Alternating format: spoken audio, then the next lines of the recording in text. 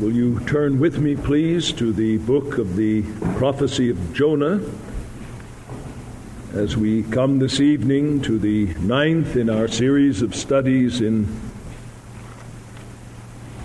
this book, in which the Lord speaks in a very unique way to his people, a book in which the message is not so much in the sermons of the prophet, but in the dealings of God with this strange man whose heart is narrow, but whose narrow heart cannot restrict the largeness of God's heart to prove himself to be the God of the whole earth. In our previous study, we examined chapter 3, verses 5 through 9, in which there is given to us a record of the repentance and conversion of the Ninevites. And we noted the three essential elements of that repentance. First of all, there was the believing reception of the message of God. Verse 5, the people of Nineveh believed God. They saw beyond the messenger, they saw beyond the human instrument, and they took to heart, as from the living God himself, this frightening pronouncement that 40 days in their city would be overthrown. Following and flowing out of that believing reception of the message, there was this thorough dealing with their sins against God. And we have various strands of the record indicating both the genuineness and the thoroughness of that dealing with sin.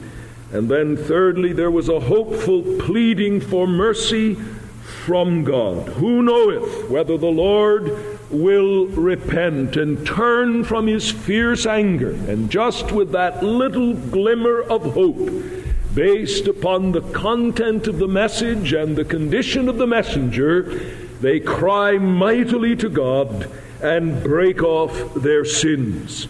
And over all of the record of this section of the book of Jonah, we need to put the words of our Lord Jesus as recorded in Matthew's Gospel, chapter 12 and verse 41. The men of Nineveh shall rise up in the judgment and condemn this generation, for they repented at the preaching of Jonas, and behold, a greater than Jonah is here.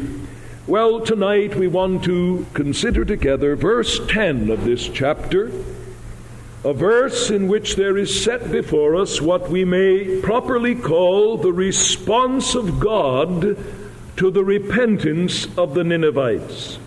And God saw their works, that they turned from their evil way, and God repented of the evil which he said he would do unto them, and he did it not.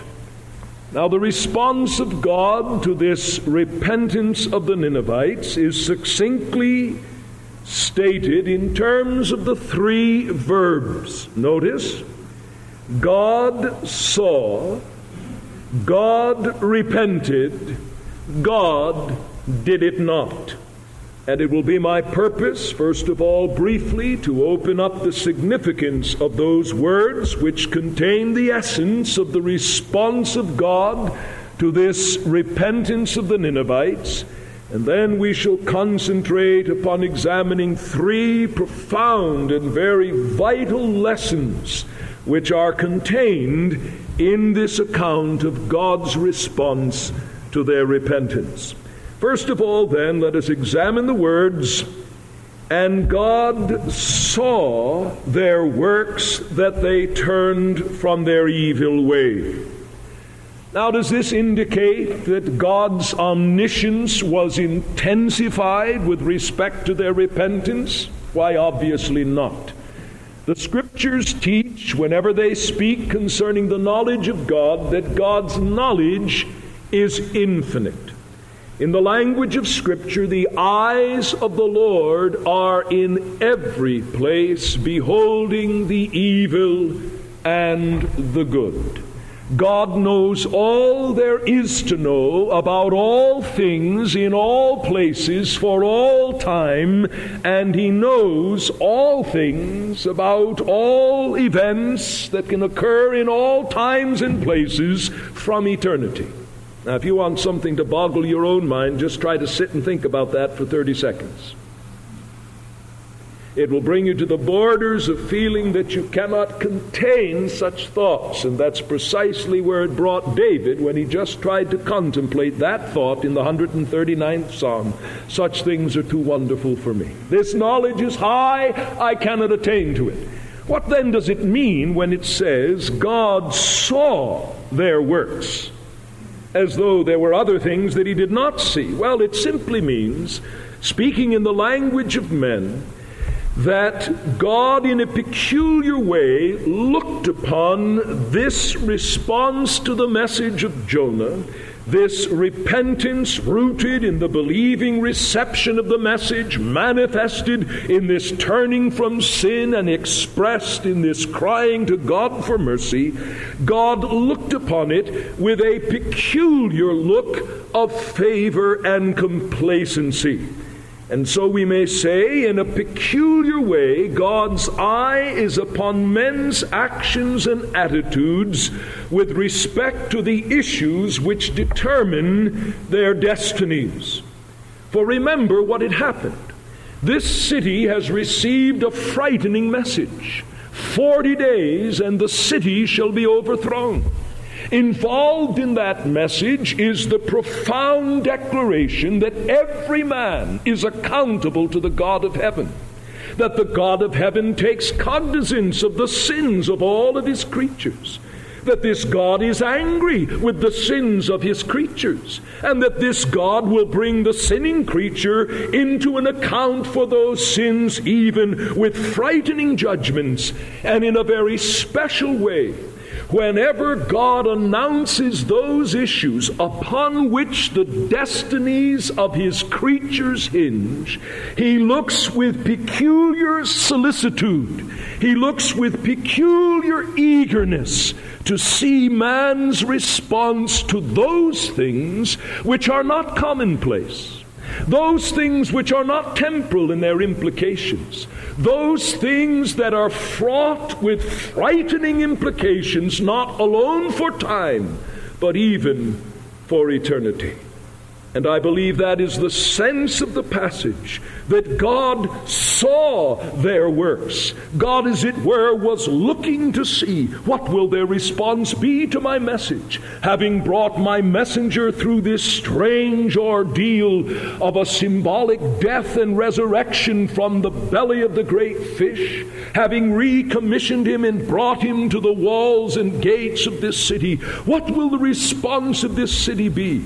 Having taken such pains to bring to Nineveh the message of my judgment and my wrath, having taken such pains to underscore the message which conscience has already brought to them concerning my wrath against sin, now articulating that message in the verbal proclamation of my prophet, what will their response be? Will they mock the message and thereby mock me? Will they turn it aside as an idle tale and bring upon themselves swift destruction? Or can it be that they will listen, that they will heed, that they will regard as true this message and break off their sins? God saw. Do you get something of the feeling of the passage? The eagerness with which God looks upon their response to that message. And as God sees their works, notice that which He sees with a peculiar sense is that they turned from their evil way. God beheld them in the evidences of true repentance. There is no record that He was too much impressed with their fasting, with their sackcloth, with this unusual manifestation of mourning and self-denial that came even upon the beast. That which caught God's eye and called to itself his most eager attention was this true, this deep, this pervasive repentance. God saw their works, that they turned from their evil way. And if we interpret the phrase "turn from their evil way" in the light of the context, we know this was a turning in faith. This was a turning with a hope for mercy. This was a turning with a commitment to universal renovation of life and of character. This was no surface turning. This was no sham turning. This was a turning in all the richness of the description of the passage which was expounded in your hearing last Lord's Day evening. Before we pass on to look at the next phrase, let me just pause to press this issue upon your conscience. As then, so now. As the message of God comes to you and comes to me, a message which, like the message of Jonah, underscores what your own conscience tells you, that you are God's creature, that you're accountable to God, that he marks your sins, that he will call you to a reckoning for your sins. As that message has been brought by the living God to your conscience in the many ways in which it's been brought to you, not the least of which is the public preaching of the word, may I say there's a sense in which the eye of God is far more attentive to what goes on in this building in response to that message than what goes on in the halls of the U.S. Congress, than what goes on in the business rooms of the United Nations in New York City. He's not indifferent to those things. He's Lord over all the decisions and activities of the so-called great ones of the earth. But if God's eye is riveted with peculiar attention upon anything, it is not upon pompous men making pompous pronouncements upon their own pompous notions. It's when humble servants of God bring the word of God close to the conscience of God's creatures and call upon them to reckon with the fact that they are creatures of the living God. They are creatures accountable to God, that their sins will surely bring them to judgment if they do not repent. And my friend, based on this text, I say God's eye is turned with keen attention to this very building tonight. Not because there is something ornate in the physical structure, not because there is something special in the people or the preacher, but because in mercy he has brought to bear upon the consciences of this people the same great issues which were brought to bear upon the conscience of the Ninevites. What does God see in this place? Does he see our works, that they reflect deep and thorough repentance based upon a believing response of the message, standing before God with no reservation and acknowledging that we are his creatures, that we have sinned against him, that we are liable to his just judgment, that we deserve nothing but wrath from his hand, and with full purpose of heart turning from the sins that have provoked his anger, and with earnestness of heart crying mightily to God that he would, for the sake of Christ, be merciful to us. What does God see as he looks upon this place? His eye is not impressed with anything other than the kind of response which is recorded of the Ninevites. Well, we hurry on to see the second thing in God's response. Look at the text. And God repented of the evil which he said he would do unto them. Now, what was the evil which God said he would do unto them? Well, it's given to us right in the chapter, the latter part of verse 4. Yet 40 days and Nineveh shall be overthrown. That was the evil in the sense of calamity, for the word is sometimes used in that sense. I, the Lord, create evil. That is, I create calamity. God does not create moral evil. Certain teachers notwithstanding, God cannot be tempted with evil, neither tempteth he any man with evil. You say, well, where did evil come from? Well, that's something God hasn't been pleased to reveal to me, and so it's none of my business. But the evil which God had said he would do was the evil of bringing judgment upon Nineveh. Now the text says the same God who saw their repentance is the God who repented of the evil which he said he would do to them. Now what does that mean? Well, it simply means what it obviously means.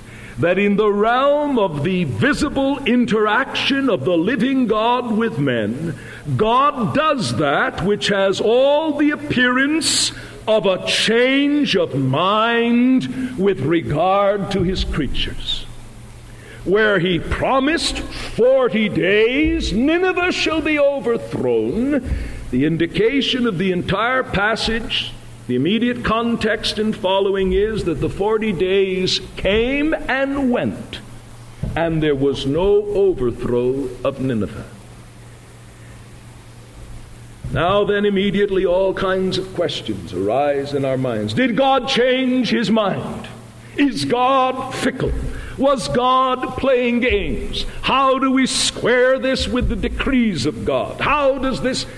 Well, the simplest answer to that series of questions is an understanding of what God says in Jeremiah chapter 18. This is the inspired commentary on Jonah 3 and verse 10. Jeremiah chapter 18.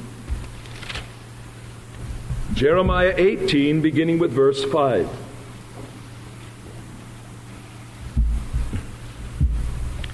Then the word of the Lord came to me, saying, O house of Israel, cannot I do with you as this potter, saith the Lord? Behold, as the clay in the potter's hand, so are ye in my hands, O house of Israel. At what instant I shall speak concerning a nation and concerning a kingdom, to pluck up and to break down and to destroy it, if that nation concerning which I have spoken turn from their evil, I will repent of the evil that I thought to do unto them. And at what instant I shall speak concerning a nation and concerning a kingdom, to build and to plant it, if they do that which is evil in my sight, that they obey not my voice, then I will repent of the good wherewith I said I would benefit them. Now, do you see the simple teaching?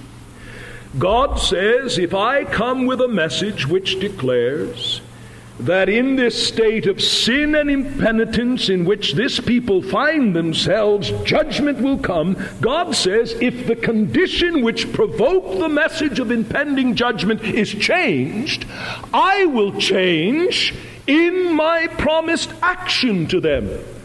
If the condition that drew forth my judgment no longer exists, my judgment will not fall willy-nilly simply to preserve an impression of consistency on my part.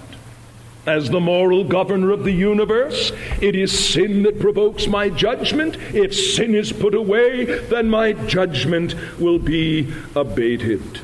Likewise, he said, I may pronounce great blessings upon a people, pronouncing that blessing because of their obedience to my law. However, if they turn from the obedience, they cannot hold me to a promise of blessing. No. When their moral condition draws forth judgment, I'll repent of the good that I promised, and I will bring evil and judgment upon them. And so the simple and obvious significance of the words of Jonah are plain, I trust, to all of us, that as God beholds that repentance, God, as it were, says, I will not bring the judgment which I promised. And in the language of the text, God repented of the evil. Now let God tell us this simple fact in this language, and wicked men will immediately twist his word to their own destruction, as Peter says they were wont to do in his day. Those who deny the wonderful biblical doctrine of the decrees of God, that is, the biblical teaching that God is a God whose designs and purposes are fixed from eternity. The God of whom the Scripture speaks, saying, He is not man that he should repent, nor the Son of man that he should in any way change his mind. Why, when they find a passage like this, they say, aha, see, God changed his mind. Man influenced God to change his mind. And they use that which God has given as a reflection of what we shall see subsequently is a profound moral principle of his government in the world, and they use it to overthrow the absolute government of God in his world. And they have the notion that man, by his actions, can actually manipulate God. Well, on the other hand, you have people who are so fastidious to protect the throne rights of God that when they read a verse like this, they do a double take, blink 3 times, and hope maybe that they had some dirt on their glasses. And after rubbing their glasses and blowing upon them and getting down a new translation, they find out it still reads the same way. God repented. Well, then they begin a big, long explanation. Well, that seems to say that, but however, and whereas, and in the light of, and then they end up absolutely bleeding the passage of its obvious significance. They feel they've got to protect God's throne rights by explaining away his word. Well, may we have hearts simple and trusting enough to take the passage at its plain sense.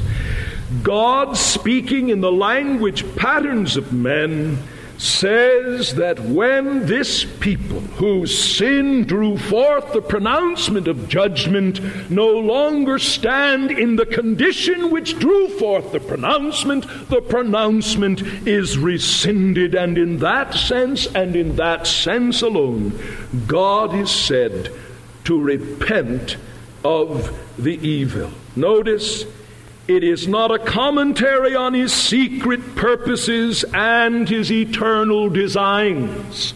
It is a comment upon his action in his living interaction with man, the creature. God saw their works. He repented of the evil. Now, you see, it was the very knowledge of this concept of God that got Jonah in trouble. We're not going to expound it tonight, but just to explain the passage, drop down to chapter 4, when the Lord comes and finds Jonah pouting, and he's starting to pray about it.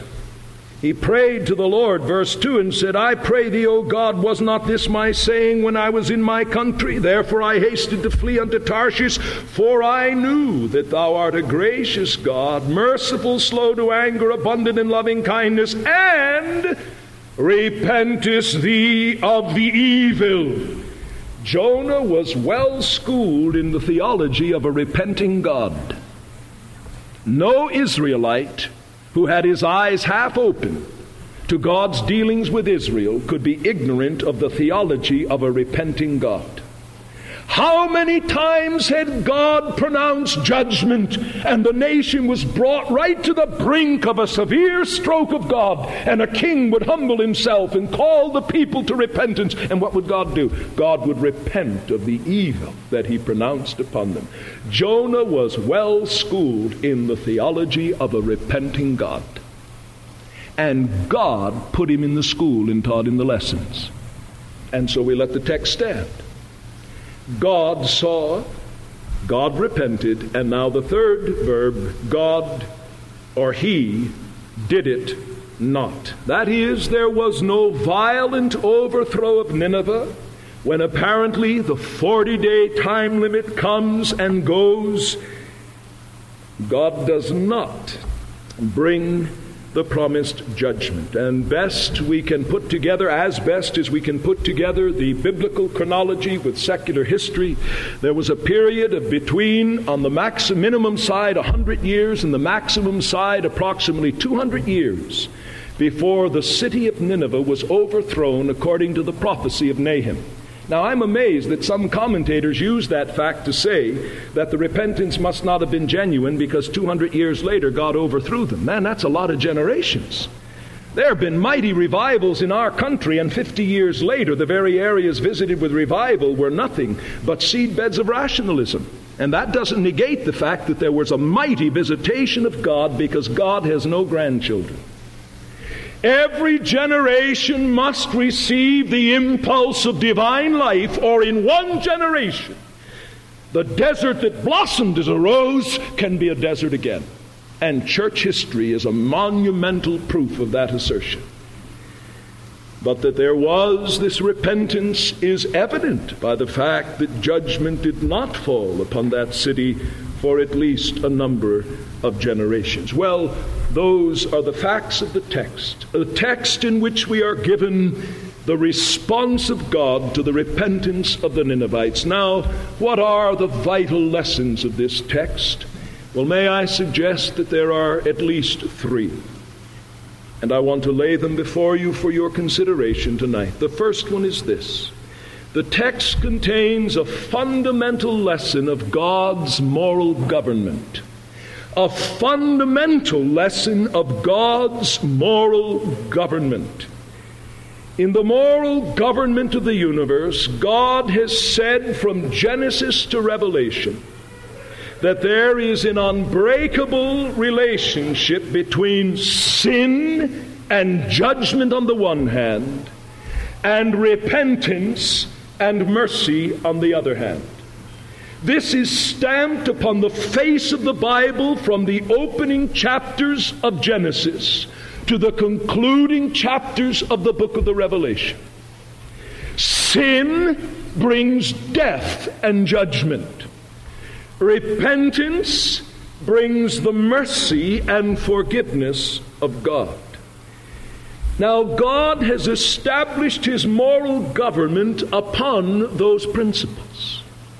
And he is concerned in bringing the knowledge of himself to this pagan city of Nineveh, that they understand some of the fundamental principles with respect to his moral government.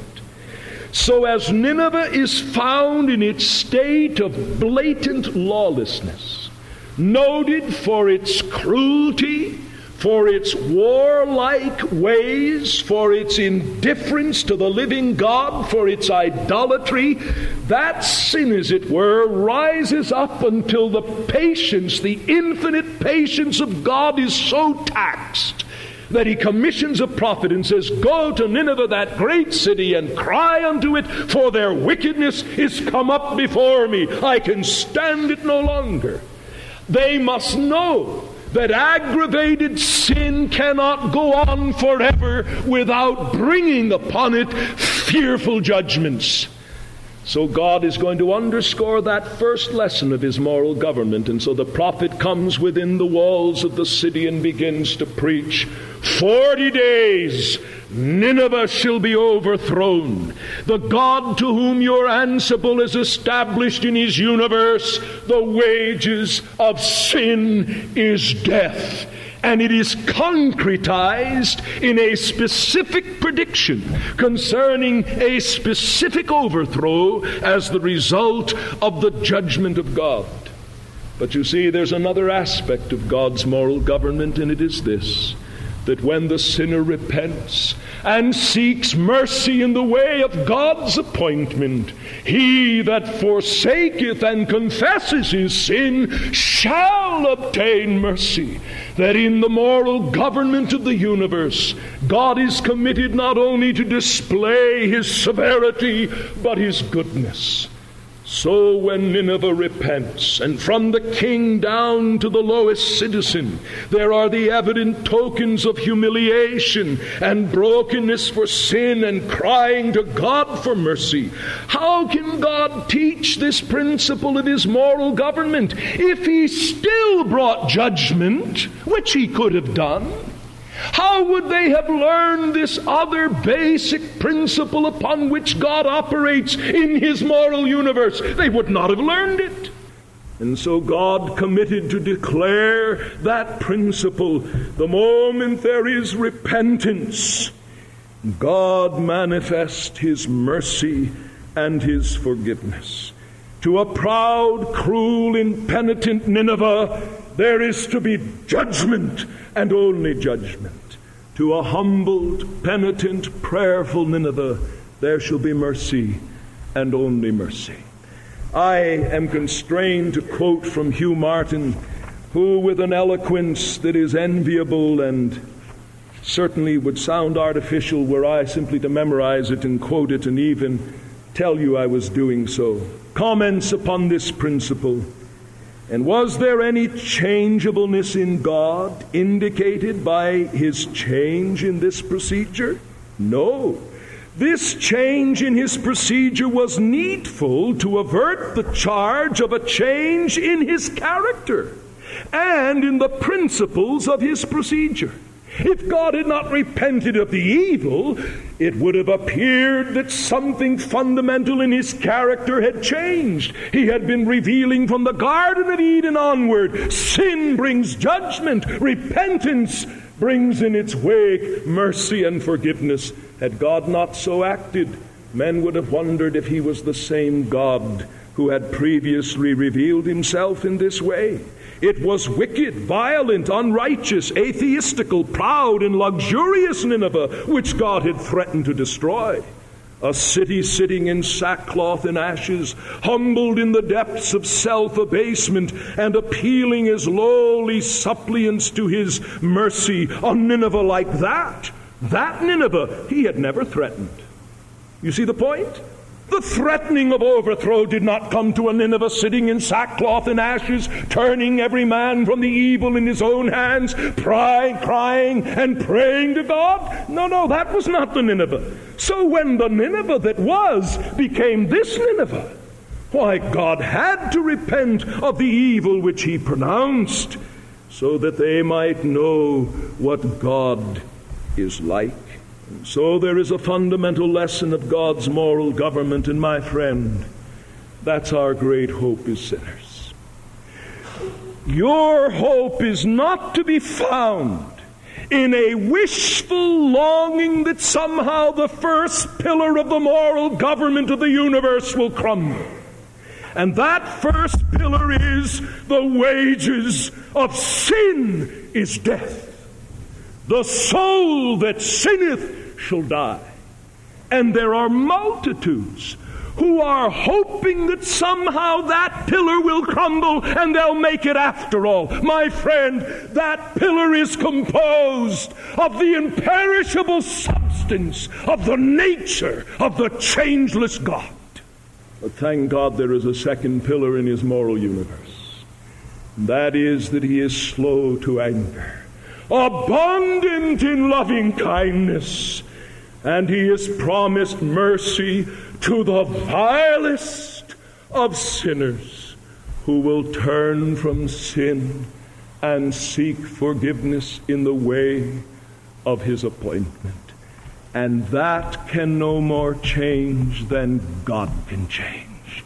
For that pillar of his moral government is also made of the reinforced concrete of his own eternal nature. It is in his nature to be merciful. You remember when Moses said, "Show me thy glory," and God passes by and declares his nature and glory to Moses. He does so in this language, "I am the God who is abundant in loving kindness." Visiting iniquity, yes, but showing mercy to thousands of them that fear me and keep my commandments. Oh, my friend, listen. Don't have a wispy, baseless notion that everything will turn out because somehow those pillars of the moral universe will either be shaken or erode with time. They cannot, they will not. Your hope is to face that first pillar and tremble. I'm a sinner. God's committed to punish sin. The wages of sin is death. Face that first pillar like the Ninevites did. But then, my friend, cling to that second pillar as the Ninevites did. They had just that little glimmer of hope. Who knoweth? My friend, you do know that God will be merciful. For you see etched upon that pillar all of the panorama of the life, the death, the doings, the dying, the resurrection of Jesus, interspersed between that whole panorama, that whole mural of the person and work of Christ, are the exceeding great and precious promises etched upon that pillar by the finger of deity, dipped in the blood of his own Son. Him that comes to me, I will in no wise cast out. Come all ye that labor, and I will give you rest. The Son of Man is come to seek and to save that which is lost. My friend, our hope is in that second pillar of the moral universe, that God is merciful to repenting and believing sinners. And when you doubt that and say, well, I believe it in the abstract, but can it be so for me? My friend, it's not me, the sinner in the abstract, that causes me trouble. It's me, the sinner in the concrete. My conscience smiting me for my sins. And to me the promises are made if I will but embrace them in Christ. For how many soever are the promises of God in him is the yea, and through him is the amen, to the glory of God. So that's the first great lesson of this text, a fundamental lesson concerning God's moral government. Do you see it? Do you see it, my friend? Because you're held in the bonds of the moral government of God, like it or not. That's where you're at, and that's where you'll be forever. Either a monument of one of those pillars or a monument of both. That's the difference between the saved and the unsaved. He's a monument of both pillars. God is burning in his anger to sin, but he's merciful to penitent, believing sinners. But a monument to his moral government and its justness you shall be forever. Well, I hurry on now to the second great lesson of the text, and it is this. It contains a fundamental lesson regarding God's method of communicating to his creatures. How does God communicate his mind to us? He communicates his mind to us in the language of the men to whom he is communicating. So our text says, God repented of the evil. Why? Because that makes sense to us. We know what it is to frame a purpose in the light of certain circumstances, and when the circumstances change, we change our mind with regard to what we purpose to do. Now God says, I'm doing something that is analogous to what you do. You see, God is not overly fastidious about communicating his mind to us in the language of the creature. If he did anything else, he'd not be the God of the Bible and the God of the incarnation. The Word became flesh. And our Savior is not the Savior of 99% of Christian art. If our Savior were to have appeared in any given assembly of any given group of Palestinian men, there was nothing to set him apart from the others as to his external appearance. His hands were as gnarled as any man who spent 12-hour days in a carpenter's shop. His clothing absorbed the dirt like any other man that walked dusty roads in Palestine. And what is true of the Word incarnate in Jesus Christ is true of the Word inscripturated. God speaks to us in the language patterns and thought patterns of men. Again, I quote from Hugh Martin because he has stated it so much better than I. And I do this not because I'm lazy. I study these men because I'm trying to do my work to make the Word as rich and open and clear to you. And when I come to the conclusion after all my study, they'll still say it better than I could say it, then I feel I'm obligated to pass the fruits on to you. He says, speaking concerning this matter of God speaking after the manner of men, this does not need to be vindicated. More than 1,000 expressions in which God, putting on the person of a man, speaks to us as from the position and as with the feelings of men, in order to make known his own mind and heart clearly to us. We're to guard against assigning human imperfection to God, but we are equally to guard against assigning to him such a character or nature as would render living, intelligible, friendly communication between him and his people impossible. But impossible utterly all such communication must be, if I may not speak to God in the same forms and phrases and feelings in which I would speak to my fellow men. And he goes on to illustrate this. Knowing that God is omniscient, is it wrong for the psalmist to pray, Lord, look upon me? Knowing that God's never in a hurry or never slow, was it wrong for the psalmist to say, make haste to help me? And then he multiplies quotations from the Psalms in which we find man addressing God in language that is familiar in his dealings with his fellow men. And he says, likewise, when God would speak to his creature, he speaks in the language that communicates to him. And then he goes on to use the illustrations from the Word of God, especially as found in the Lord Jesus. This man, Christ Jesus, is the brightness of the Father's glory. His tears over Jerusalem, while as God he had eternally decreed and foreseen its destruction, were no misrepresentation of the love wherewith the Godhead is affected, even handing over the impenitent to everlasting hell. You see what he's saying? We must not try to bleed such passages of their God-given intention. When God says that Jesus beheld the city over which he had pronounced judgment, and he wept over it, and he said, oh, Jerusalem, Jerusalem, I would have gathered. We need not explain that away to protect the biblical doctrine of the fixity of God's decrees and the non-frustratable nature of the decrees of God.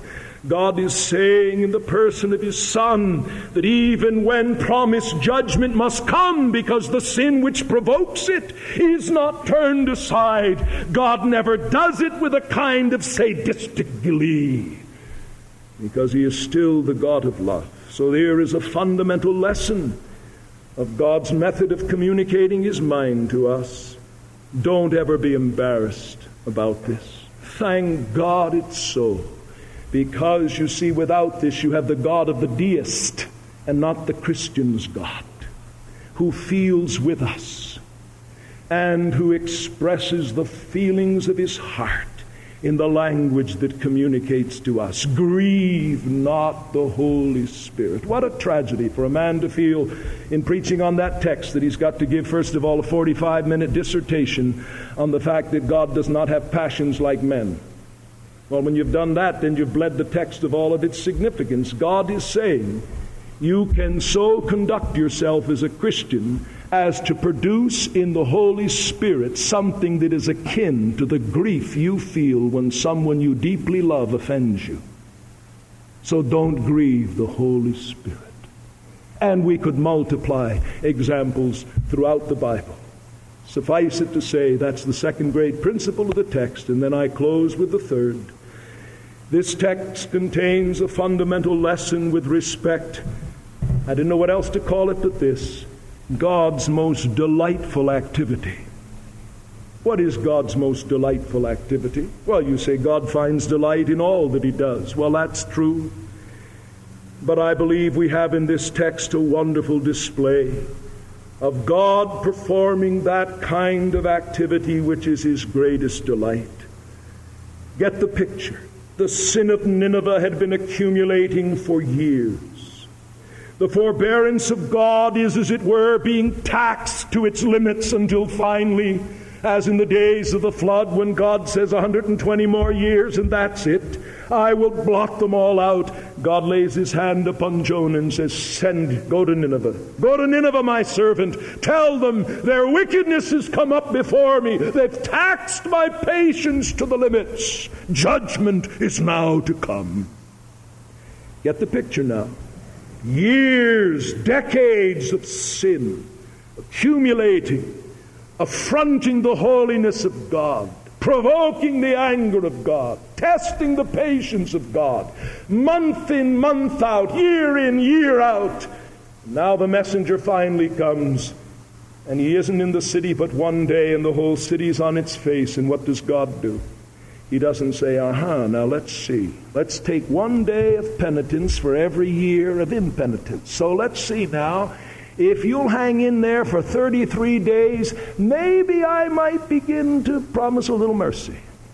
And then furthermore, no, God does nothing. Do you get something of the feeling of this passage?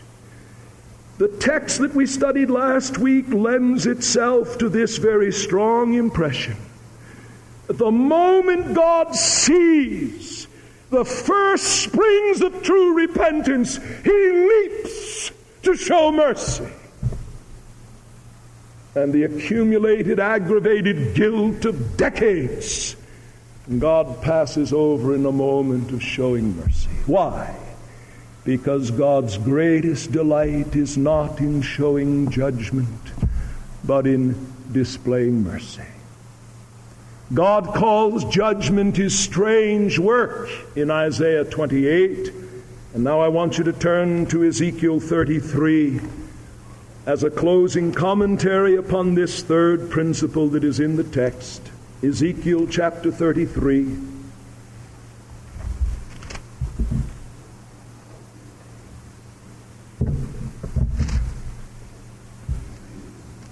The language of verse 10 and 11, verses 10 and 11. And thou, son of man, say unto the house of Israel, thus ye speak, saying, our transgressions and our sins are upon us, and we pine away in them. How then can we live? You see what they're saying? We're locked into our sinful pattern. We're locked into the bondage of an accusing conscience, the bondage of long-established patterns. What hope is there? How then shall we live if in the moral government of God sin leads to judgment and judgment is provoked by sin? How then shall we live? And look at the answer. Say unto them, as I live, saith the Lord Jehovah, I have no pleasure in the death of the wicked. But here is the thing that brings me pleasure. But that the wicked turn from his way and live. First of all, God makes a pronouncement of that which brings him delight. He says, I find no delight when the wicked is cut off in his sin, even though that first pillar of my moral government demands his judgment and his damnation. I find no delight or pleasure. It's like the person who performs many tasks in the course of a day's duty in which he finds no pleasure. He does them dutifully. But now God says there is an activity which brings me delight. And it is that the wicked should turn from his way and live, that I might manifest the reality of that second pillar in my moral government. And then God turns from teaching to pleading. Oh, what a pattern God is for preachers. It's not enough to teach, to lay out the principles. God turns from teaching to entreating. Look at his language. Having taught the great principle, now he says, for why will ye die, O house of Israel? Now God pleads, now God entreats. And my friend, I want, and I trust I'm not irreverent in saying it, I want to be like God in the closing of the message tonight. My task as a servant of Christ is to teach, yes. I am to open up the words of God, to seek to be honest with the text, to open up the significance of those words, and that I've attempted to do. But my friend, that's not my full task, nor is it my great delight left to itself. Having laid open this third fundamental lesson concerning that which is God's great delight, may I underscore it in your own conscience. If God sends you to hell, which he shall and must do, if you continue in impenitence and unbelief, it will bring him nowhere near the delight it would bring him if this night you would turn from your sins and embrace his Son. I say that on the basis of this text. God's heart will be made glad if he can make you an eternal monument of pillar number 2 in his moral government. Pillar number 2, which says sinners who repent and believe, sinners who come to God in the way appointed. God does not hold them at a distance, give them so much penance, give them, as it were, a leave to come a few feet toward him, and if they're good boys and girls after a year, come a few more. No. He is like the father in the parable of the prodigal. The moment the prodigal is ready to leave the hog pens, he'll find the father's open arms. He'll find the father's full table. He has no little shack in the back room for a halfway house. Now we got to get the hog pens out of you, and if you prove yourself, we'll bring you to the table. That's not my God. The father ran, fell upon his neck, kissed him, says, bring the ring, bring the robe, bring the fatted calf. This my son was lost and is found, was dead and is alive. Then what did Jesus say? Likewise. And we often misquote it. We say there's joy in the angels, or the angels rejoice. No.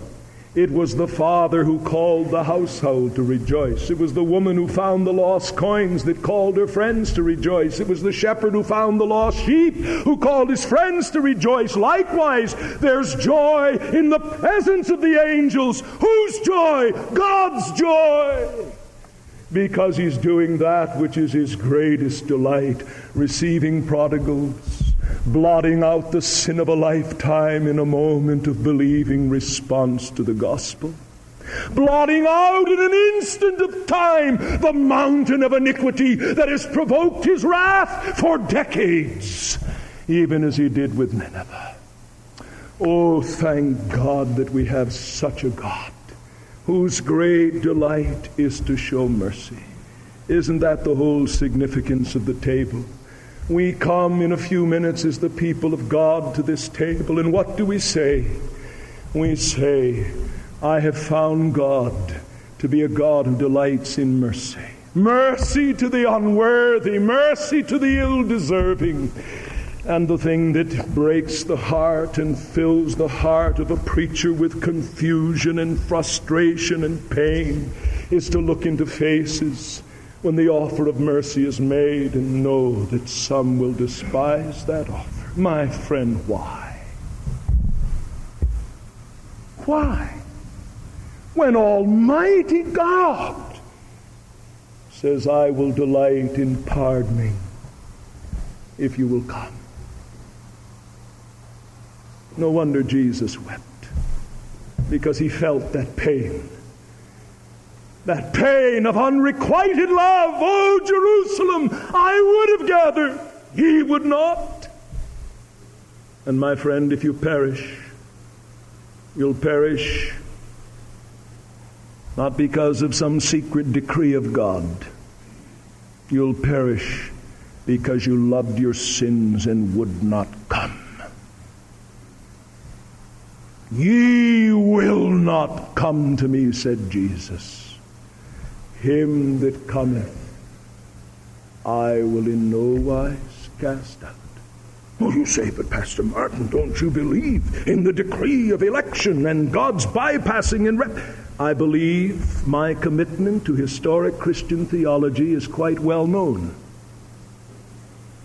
But I also believe what the Holy Ghost is teaching in Jonah 3:10, that God saw their works and repented of the evil.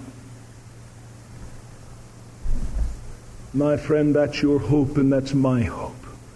Oh, come, that this night the God who's pronounced judgment upon you, and he's already pronounced it, you know. He's already pronounced it. He that believeth not, the wrath of God abides upon him. God has made the pronouncement. He that believeth not shall be damned.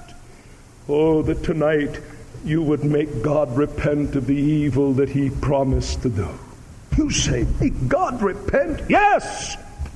By believing the gospel of his Son, God will now say of you, mercy, forgiveness, pardon, acceptance. He that believeth on the Son hath life.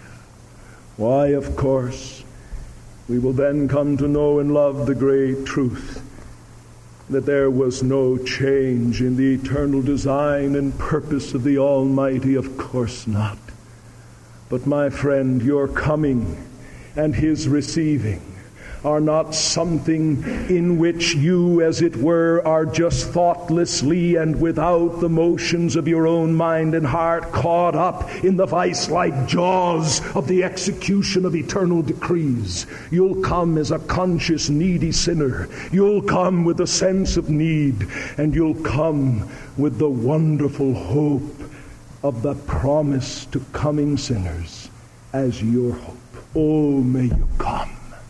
And coming, you'll find rest. Thank God that his moral government is certain. Sin and judgment are sure, but mercy to penitent, believing sinners is sure. How we should thank God for his method of communicating. Isn't the Lord's table a reminder of that? He says, take some bread and some fruit of the vine, eat it and drink it. If you find it difficult in your present state to fix your mind and heart upon my mercy, you can look upon a piece of bread, can't you? And you say, what am I doing holding bread? Because back 2,000 years ago, the Lord Jesus said, take and eat. Lord, my mind and spirit are dull, and my faith is weak, but I can feel a piece of bread. I can see a piece of bread, and there's no rationale for that, but that my Savior said, this is my body. He did go to the cross. My holding this bread is the continual reminder that he did die, and he died for every sinner who will throw himself upon his mercy. Take and eat. Take the cup and drink. Oh, my friend, we should be thankful that God communicates to us, not only in the language with which we are familiar, but in the common stuff of bread and the fruit of the vine. Why? He wants to show us that he's a God of mercy. Will you grovel in your unbelief when God has done all of that? Oh, magnify his grace by coming freely and then eating joyfully in remembrance of him. Let us pray. O God, our heavenly Father, how we thank you for the revelation of your mind and will in the Scriptures. We thank you that you've spoken to us in language that we understand, the language that is the common stuff of our dealings with one another.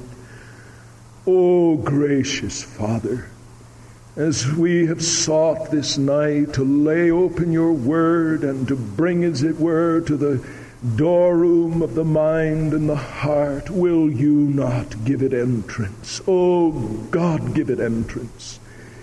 And we pray that impenitent sinners will become believing, penitent sinners, and doubting, discouraged saints may become rejoicing saints. Seal the word to our profit, and be glorified in our further time of fellowship with you and your Son. We ask in his worthy name. Amen.